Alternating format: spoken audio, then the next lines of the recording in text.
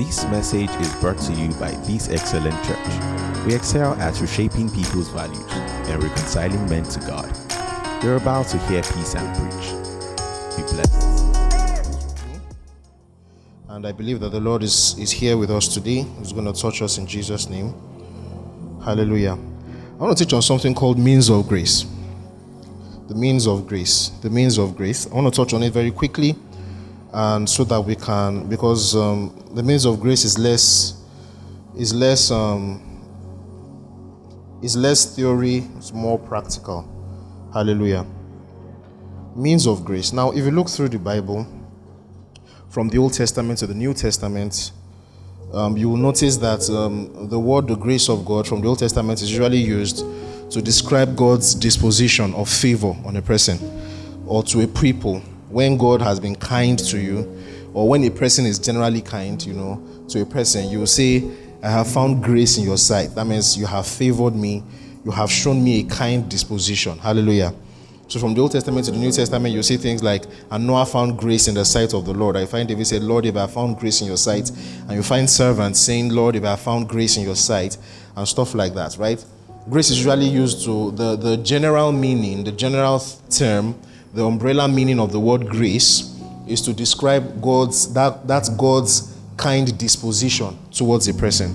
Church out together. There are lots of scriptures, but we don't have much time, so we're not going to read them. But I want you to write them down, and I'll pray, and I'll beseech you that you should read up this text later to get a fuller understanding. So we'll just read a couple. But let's just start. Luke chapter 1. Luke chapter 1. Verse 30. Luke chapter 1, verse 30. And the word grace, as used in the New Testament, is the word charis. Is the word charis. Is the word charis. Means favor. Look at Luke chapter 1, verse 30. But the angel said to her, do not be afraid, Mary, for you have found favor with God. Some translation will say, for you have found grace with God. That favor with God, that grace with God is the word charis.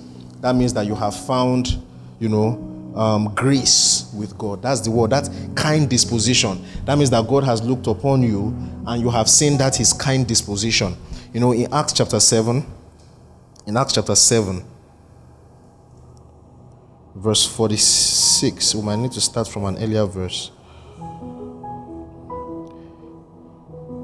Paul was teaching here and he was saying some things.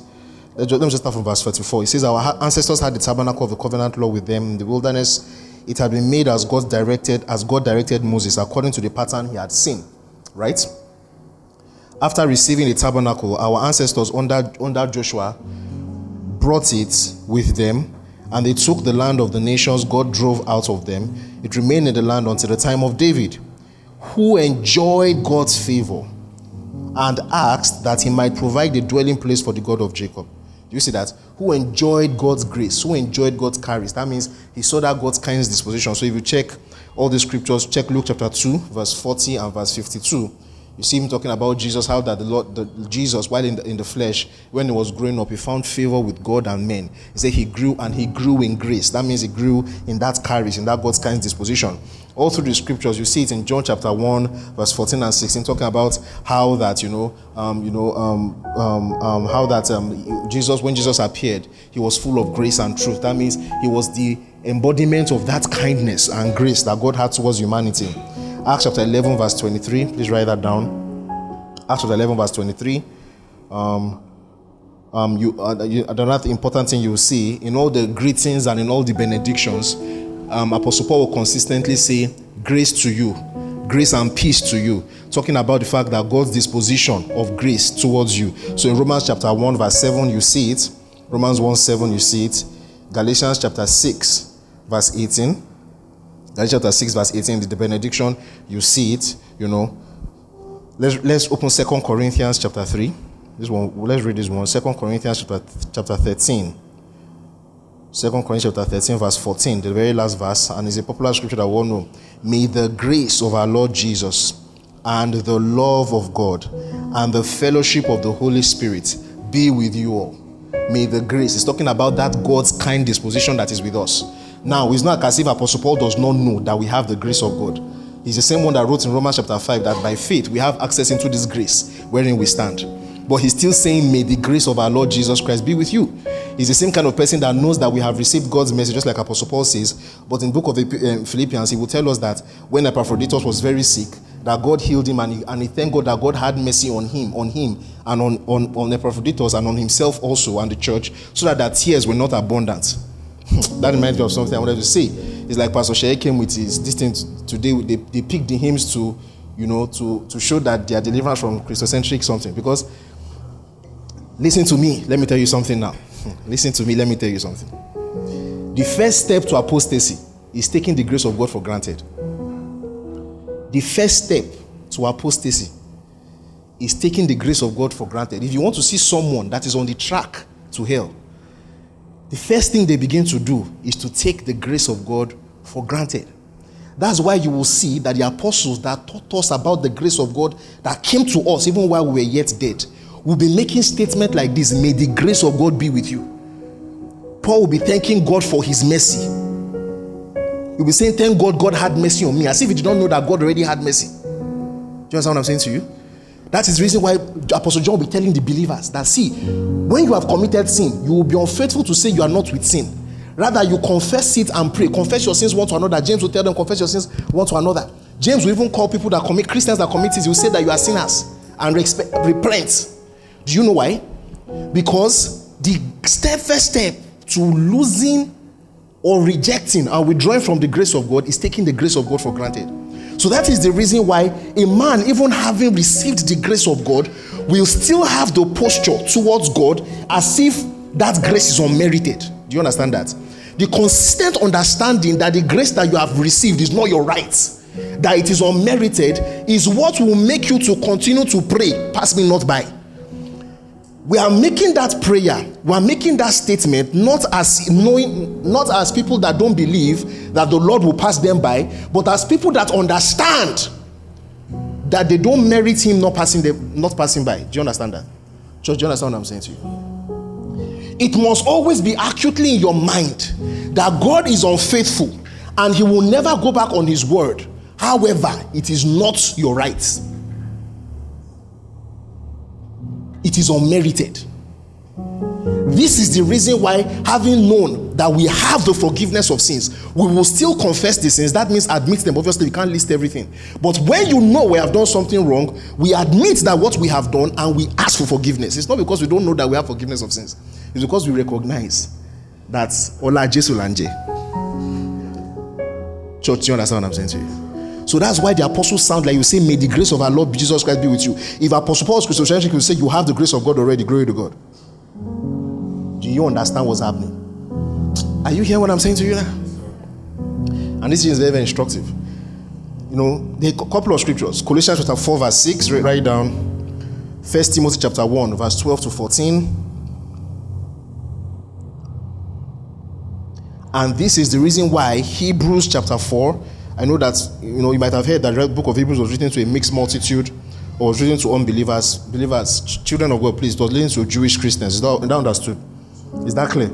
If it was written to a mixed multitude, it would have not been in the canon. If there was any book that was not written to the church, the early church would not have put it in the canon.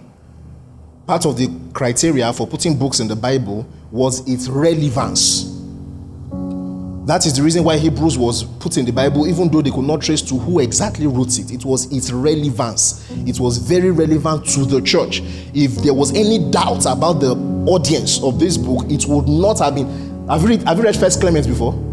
You go and read it. You see Rema, Second Clement, Papias' letter, Barnabas' letters, powerful books. They do not agree to put it in the canon, because putting the book in the canon to them was like the highest honor you can give to a book, and they had to be sure that it was from those that Jesus sent to the people that it was through the mouth of Jesus sent to the people that Jesus sent, or the people that Jesus had in mind. Do you understand what I'm saying to you? Don't forget all that. This thing, it is the height of lack of theological training that will make someone ever say or think that Hebrew origins to a mixed multitude. Terrible. It's a bad idea. Bad idea. With all due respect.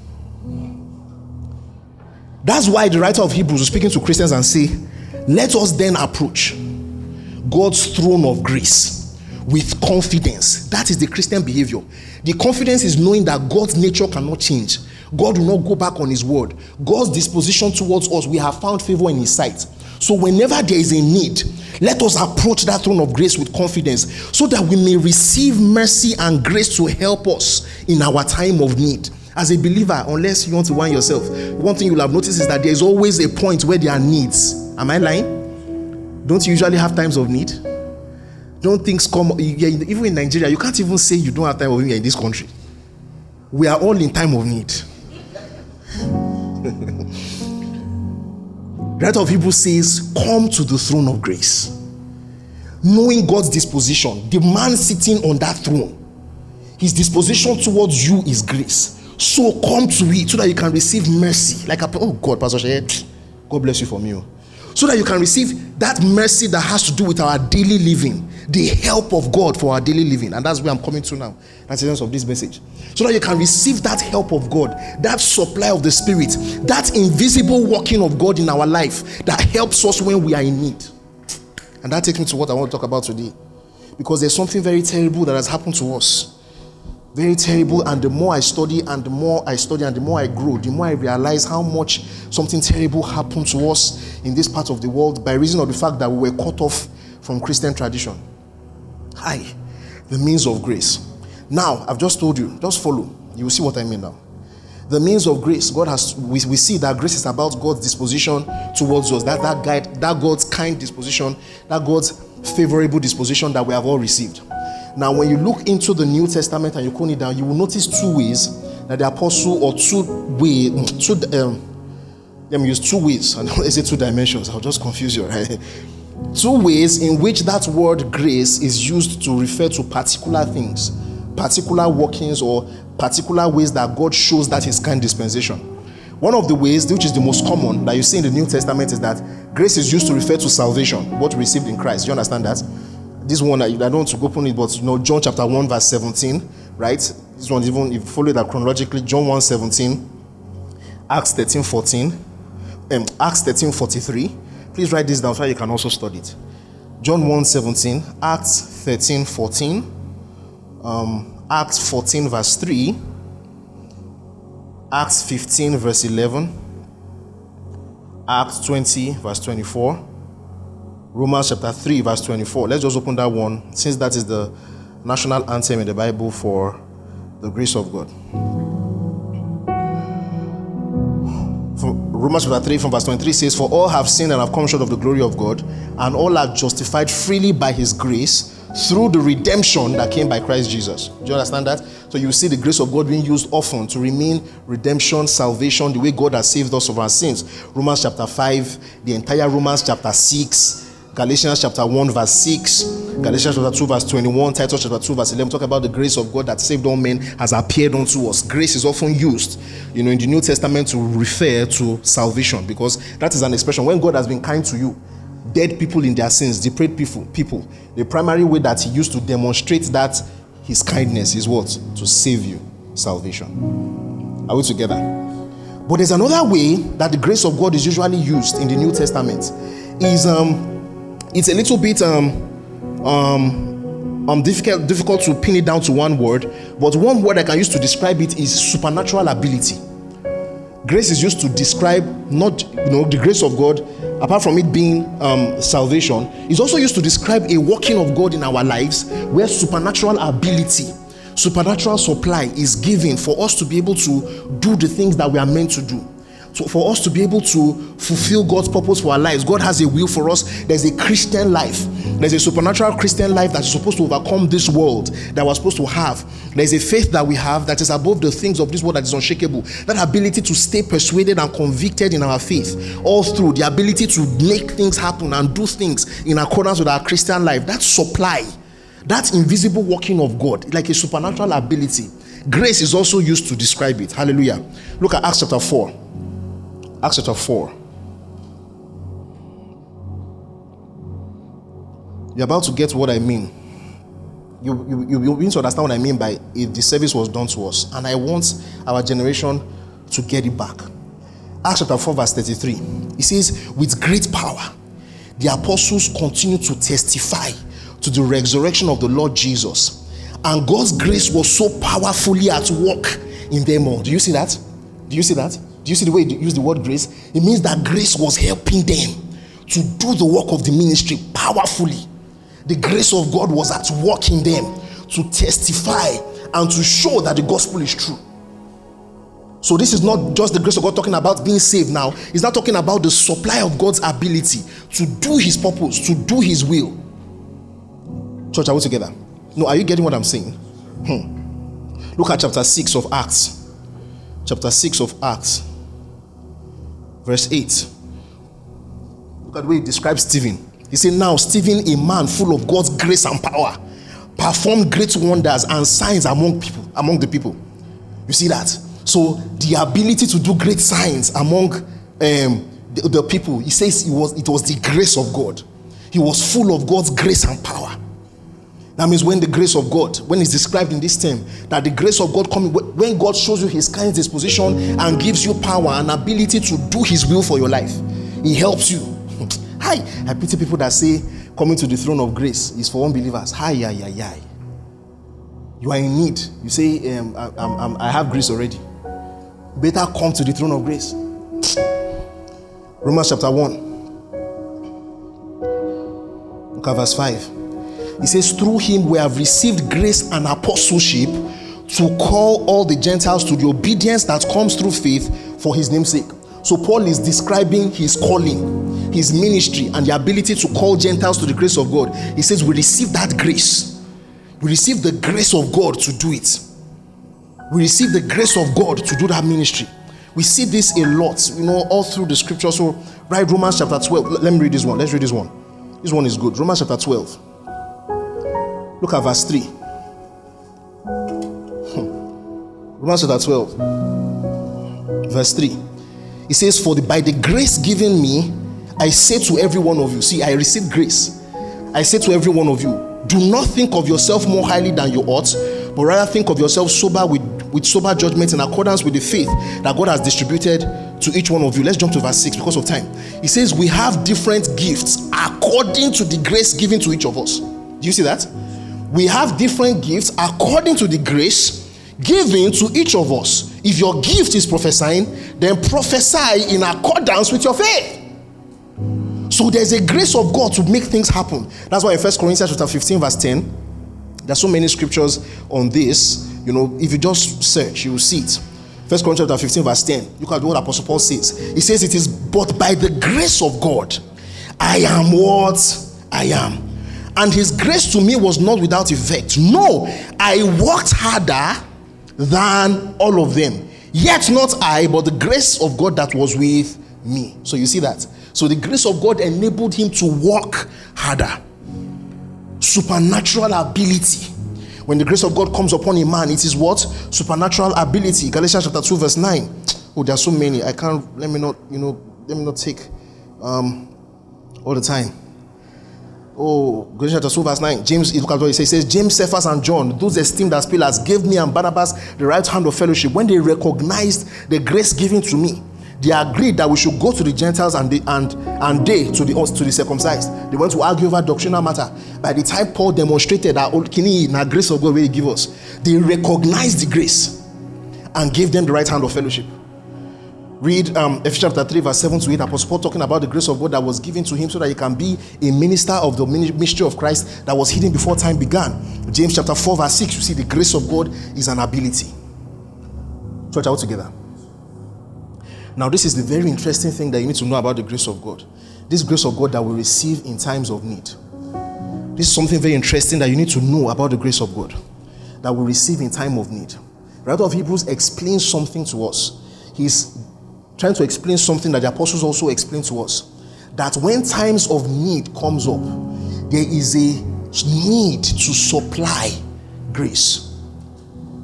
Whether it is grace for strengthening your convictions, whether it is grace for, look at the way the grace in terms of supernatural ability was described in different ways. In one place it was power, in one place it was ability to work hard, in one place it was ability to preach the gospel, in one place every way, ability, strengthening of your faith. That grace is just that I love the way John Wesley puts it. He says, it is that invisible working of God in our life. You will just find that there's a time of need, and you come to the throne of grace, and there's a supply, and you don't know how, but all of a sudden you are able to do what you are meant to do. Sometimes you calm down with depression because of the way things are happening around you. Your soul is cast down within you, and then the grace of God is supplied, and supernatural joy comes. Supernatural joy just comes. It is the same grace that comes in healing. Sometimes your body is sick, and that power of God is supplied, and you receive the grace of God and you are healed. Church, are we together? Sometimes your faith is weak. You feel like as if you're about to give up, and you're having questions, and you're not even sure whether God is faithful. And somehow the grace of God comes and comforts you, and you just know that God is in control. This is now the interesting thing about it. God, knowing the kind of people we are and the battle that we are going to struggle with our mortal flesh till we leave this earth, he did something in his kindness to us. Another thing that he did is he gave us means of grace. This is what the church has always taught for 2,000 years. It's a travesty. It is a travesty that we have not been teaching it. He gave us something. He gave us some things called means of grace. What are means of grace? They are ways by which God awakens our awareness. There are ways by which God awakens our awareness so that we can know that grace is available. Because if you are not aware, you cannot present yourself to it. That's why Apostle Paul wanted to teach the Corinthians. The Corinthians were Corinth was a very, very rich country. And the Christians there, by default, will also be what? Rich. You understand? You know, if you save Elon Musk, your church is going to hammer. Do you understand what I'm saying? So the Corinthian church was a rich, the church in Corinth was a rich church because Corinth was a rich place. But Philippi, the capital of Macedon, right, was a very, very poor country because they were not even really accepted in the Greek Commonwealth, and they were in the northwesternmost part of the entire Greek area that we call and everything. So they were very poor. They were a very, very poor place. But do you know what Apostle Paul was saying to the Corinthians when he wanted to encourage them? He says, brethren, I do not want you to be ignorant of the grace of God that was given to the Macedonian church, so that despite their deep poverty, their generosity was able to abound into giving. So that was a grace of God. That was a supernatural ability that God communicated to the Macedonian church, the church in Philippi, that they were able to give. So how will you help the Corinthian church to be able to grow? By the time I go to 1 Corinthians chapter 9, it now says that I pray that you also will excel in this grace. How do you help that church to excel? By making them first of all to know it. So I do not want you to be ignorant. You cannot present yourself for a grace. You cannot present yourself to the throne of grace when you don't even know there's a throne of grace. That's why I said this Christocentric thing of saying there's no throne of grace for you is a problem. Let me say it like this. Have you ever wondered why the denomination, they don't have charismatics like us? They don't fall under the anointing. They don't do all those things. There are 1 billion of them for the past 1,500 years. For the past 1,000 years. Since they became a separate denomination, 1,000 years. There are over 1 billion of them. They don't read their Bible. You understand what I'm saying? Because they're not so that scriptural. They don't read their Bible. It's what Papa says in Rome that everybody takes care of. 1 billion strong. While the people are shouting here, apostasy, you will see now. God has actually given us streams and means by which that invisible working of grace can be supplied to us to strengthen our mind. When I look through orthodoxy and what all the fathers said, from Tertullian down, Athanasius, Origen, Athanasius, Augustine, Aquinas, Anselm, all of them, they keep saying this thing, that the way this grace works in our life, down to Papa Spro recently, or down Wesley, everybody, all of them keep saying this thing about the means of grace. They say, we don't know exactly how this thing works. What we just know is that when we participate in it, the grace of God is supplied. Consistently, you keep hearing it. Go and check. Consistently, they say, we don't know exactly how God uses these things, but what we know is that when we participate in them, grace is supplied. Strength, conviction is strengthened. Persuasion is deepened.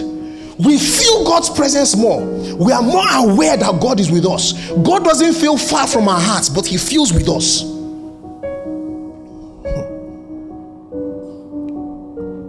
these ways are ways and gifts that God has given us by which we become aware of the grace of God and by which we present ourselves for it. One of the very important ones that we're almost losing track of is the communion. Every time I read into it, the more I study into it, the more I discover this thing is a big deal. What happened to us? Luke chapter 22. Luke chapter 22. From verse 19. Remember when a minister said, with all due respect again, minister said, communion is pointless because they are trying to use it to remember someone, because the essence of communion is to remember someone that is dead, is to remember somebody. But it's only people that are dead that you need to do remembrance for. But since he's alive, you don't need to do remembrance of him. Just watch. Luke chapter 19. Luke chapter 22 and from verse 19 says, and he took the bread and he gave thanks. This was the night before he was betrayed, just before he went to get money and they took him. This was the night he was betrayed. And he took bread and gave thanks and broke it and gave it to them. He said, this was the thing that caused fight between Luther and everybody. He says, this is my body. He didn't say this looks like my body. He didn't say this represents my body. He says, this is my body. How is it? How did Luther was saying? How was he saying in Latin in their argument? Yes, I'll get it Latin and because he was shouting, corpus meo. This is my body. What Jesus said is, this is my body, because there was a dispute about it. Is he representing his body? Is he not really his body? Luther was telling them, he said, this is my body. Jesus does not mix words. When he's saying something, he knows what he's saying. He looks at the end and says what he's saying from the beginning. He is not confused. He says, this is my body, given for you. Do this in remembrance of me. This is where, that teacher said, you are using to remember someone. You will see now what it actually means. In the same way, after supper, he took the cup and said, this cup is the new covenant in my blood, which is poured out for you. But the hand of him who is going to betray me is with mine on the table. Hallelujah.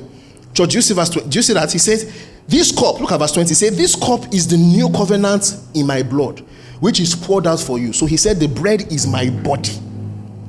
The cup is the new covenant. The bread is my body. The cup is my new covenant. So look at what Paul now says. 1 Corinthians chapter 10. The bread is my body. The cup is the new covenant. 1 Corinthians chapter 10. 1 Corinthians 10,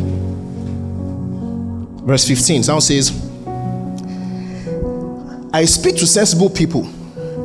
Judge for yourselves what I say. Is not the cup of thanksgiving for which we give thanks a participation in the blood of Christ? The word participation there is the word koinonia, fellowship. That means when we take of the blood of the cup, when we take that cup, we are fellowshipping with the blood of Christ. He now says, and is not the bread that we break a participation in the body of Christ? Do you see that? Do you see that again? So, obviously, Paul did not interpret it the way our 21st century, 20th century people interpreted it. Jesus said, it is my body. It is the new covenant. Paul says, when you take the cup, we are participating in the blood of Christ. And we take the bread, we are participating in the body of Christ. And that's why it now says in 1 Corinthians chapter 11. Go to chapter 11, verse 23. He now says, for I received from the Lord what I also passed on to you. So Paul received this from the Lord. He says, Lord Jesus, on the night he was betrayed, took bread. And when he had given thanks, he broke it and said, this is my body, which is for you. Do this in remembrance of me. You will see what remembrance of me means now. In the same way, after supper, he took the cup, saying, the cup is the new covenant in my blood. Do this whenever you drink it in remembrance of me. For whenever you eat this bread and drink this cup, you proclaim the Lord's death until he comes. The word proclaim there is the word katagelo. It means to declare. It means to celebrate. It means to reenact. So what we do, what we are remembering is not a person that is dead. We are remembering someone who is alive and all that he has done. We are proclaiming the Lord's death until he comes. That means we are celebrating and participating in something so that we can be aware of what that person did and what that person did affords us, what it brings to us. That's why we are katageloing the Lord's death until he comes. Let me tell you what that means. That means that there's a feeling you have, that we Christians generally have, that the apostles that saw Jesus physically, there's something they touched that we did not touch, that we cannot touch. It's been 2,000 years that Jesus has died. There are some things they experienced, having seen Jesus physically and touching him, that we don't have access to. What I'm telling you now is that God has made a way by which that feeling of not having something that they have is taken care of. That means that every time, the same way the apostles participated in his body the night he died is the same way the Lord has given us a means to participate and be aware that Jesus died and rose again. So we proclaim the Lord's death when we participate in the Eucharist. See, the apostles were so strong, they were so sure that grace is supplied. Grace is supplied to the church when they participate in the Lord's table, that Paul will even say that the reason why people are falling sick and are dying in the local church is because they were not participating in it worthily. The early church was big on means of grace. I don't know how we lost that in this our side. Because it's still in orthodoxy, it's still in the Reformation, it's we Pentecostal people, all right? You know what I'm saying? People that came from that stream. The church is big on means of grace. That's what happened in 1 Corinthians chapter 5, when Apostle Paul was excommunicating a member from the church. They believed so much, as evidenced by what the Lord did, was that there are certain ways that God has given us for us to be aware of his power, that when you rob yourself of it, you will be deficient somehow. You lose something. So that's why when Apostle Paul was saying that if we excommunicate you from the church, we have committed you to Satan, for Satan to deal with you. They were sure that if you are not in church, if church is not covering you, Satan will deal with you. Do you understand what I'm saying here? Do you understand what I'm saying here? This thing that people are just doing now, saying casually on Twitter, and you think you are okay. That's why Satan is dealing with you. You know that song that people were complaining about. I will pray so Satan will not make mess of me. Listen to me. Let me give you my own remix. You better come to church. Better come to church.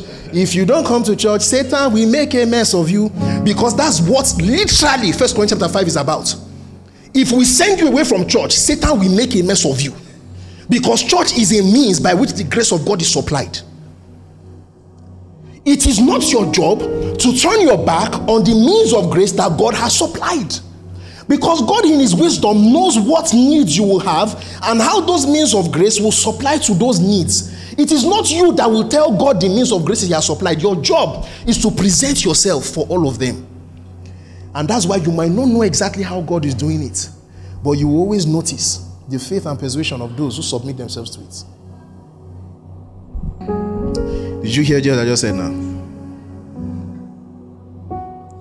So that's why Apostle Paul said in 1 Corinthians chapter 10, verse 15 and 16 I just read.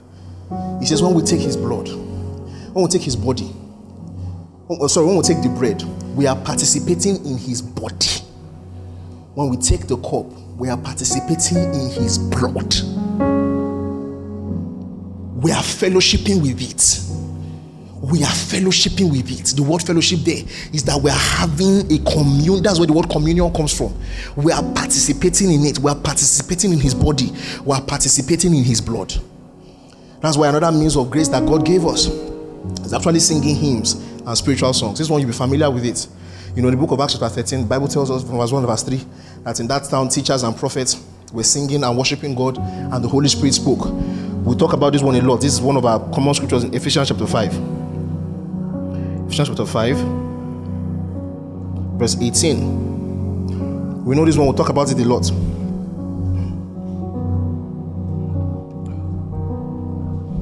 It says, do not be drunk on wine, which leads to debauchery. Instead, be filled with the Spirit, speaking to one another with psalms, hymns, and songs from the Spirit. Sing and make music from your hearts to the Lord. You know, it's very ridiculous for someone to say, we have God's word. We can be filled with the Spirit by reading God's word. You know, that's how ridiculous it will sound. That we have God's word, let's just read our Bible. What do we need to sing for? The same people that say we don't need to go to church. God is everywhere. I have my Bible. I can read my Bible. I pity you. This spirit of, you know, we had a very interesting conversation yesterday. This spirit of subjecting all of God's things to the rationality of a fickle man. Let me not go into all that. Let me not, just before they say Pastor Sam must come again. Listen to me. When God has given us means of grace, knowing the kind of people that we are, we present ourselves to them. That is the reason why people that are saved will go and get baptized, because the baptism is an awareness of what Jesus did. It's an identification with what he did. Church, I get what I'm saying to you. Do you understand what I'm saying to you? So God has given us means of grace. That's why believers have taken the Eucharist. That's why we participate in his body and we participate in the cup, because it's an awareness that just the way he died that night before he was betrayed, he took up that cup and he said, this body is about to be broken and I'm about to do something for humanity. And then you realize that what Jesus did that night is now available to me. Jesus is here. The same way Jesus stood before the apostles and broke it is the same way Jesus is here. Jesus is here.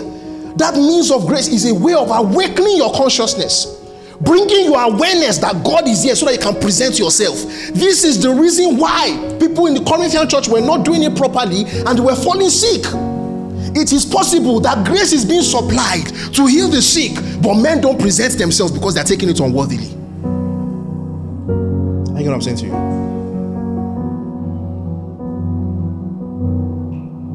This is why we sing spiritual songs. It's not as if God's word is not enough, but we'll sing them again in melody, because hymns and spiritual songs are a means by which God awakens our consciousness. When we sing that there is no one like unto you, and all the songs that Pastor Shay and the choir and the worship team are going to lead us in this morning, as we sing those songs with meaning, as we sing those hymns, that's why you will notice that sometimes you come to church and you're not feeling like as if church is normal tradition, and then they just take a hymn and begin to sing, and all of a sudden you just realize that God is great. When you're coming to church and you've just done some nonsense and you're feeling careless, like as if I've not done anyhow, I don't care. You're taking the grace of God for granted and you're already coming. By the time you hear, pass me not by, O gentle Savior. You understand what I'm saying? By the time you hear that it is only by your grace that I survive, your mind is awakened. You become aware. You approach the throne of grace and you receive help in time of your need. God has given us means by which we may know that his grace is with us. So that's what Charis Sundays are about. That's why we take the Eucharist as the church has always done. That's why we sing hymns and spiritual songs. And that is the reason why we take advantage of everything that Christ has given to us. Today I've been led that, sometime when we are singing, the leaders of the church, the elders of the church, the senior people in the church, myself, Pastor IJ and Pastor Shea will come out and we'll pray together with some people the prayer of faith while we sing. So those that want us to pray together, you have something that's bothering you, we'll pray together on it. These are the ways that will supply grace. This is the reason why the means of grace are the things that prevent you from having a dead Christianity. Do you understand what I'm telling you? A Christianity where God is not with you. A Christianity where you have faith but God is far. Where God is not real. Where the grace of God is not real. Where God is not in your consciousness. The means of grace are ways that God uses to save us from that kind of dead Christianity. Are ways by which God uses it to save us from that kind of dead Christianity. Listen to me. Christianity has an intellectual component, but it also has a heart component. There is a mind component and there's a heart component. There's a rigorous part in the intellectual part that makes rational sense. But there's also a part of God touching your heart in a way that reason cannot touch. That's where the means of grace supply. That's the reason why all of that, our church fathers and teachers and doctors keep saying we don't know exactly how it happens, but we know that God is working invisibly through these things in our lives. How does laying of hands communicate grace to you? Sure, you know laying of hands is a means of grace. How? Do you see something passing? Is grace not supplied? So there's a head part where you know historically that Jesus died, but there's a heart part that is only the supernatural that can touch. Are we together, church? Please let's. There's a supply of the grace of God for your needs, whatever your needs are, because our God is faithful. We are confident and we know that there's a supply. In the name of Jesus. In the name of Jesus. I just have this picture. I have this exhortation for someone, the sisters. You perceive that it's time for you to enter into a godly relationship that will lead to marriage. Your desire is not wrong. Your desire is not carnal. It's actually the will of God for you. And I just want to encourage you with this word that the Lord is sending you someone shortly in the name of Jesus. Be encouraged. Don't let that get to you. Be encouraged. Keep up your joy. Keep up your joy. Keep up your joy. The Lord is sending you someone in the name of Jesus. The Lord is sending you someone in the name of Jesus. Blessed be the name of the Lord. Thank you, Father. Thank you, Jesus. In Jesus' name we have prayed. Hallelujah. Thank you for listening to this message. We hope you were blessed. For more updates on our programs and audio messages, follow us on Twitter, Facebook, and Instagram at This Excellent Church. God bless you.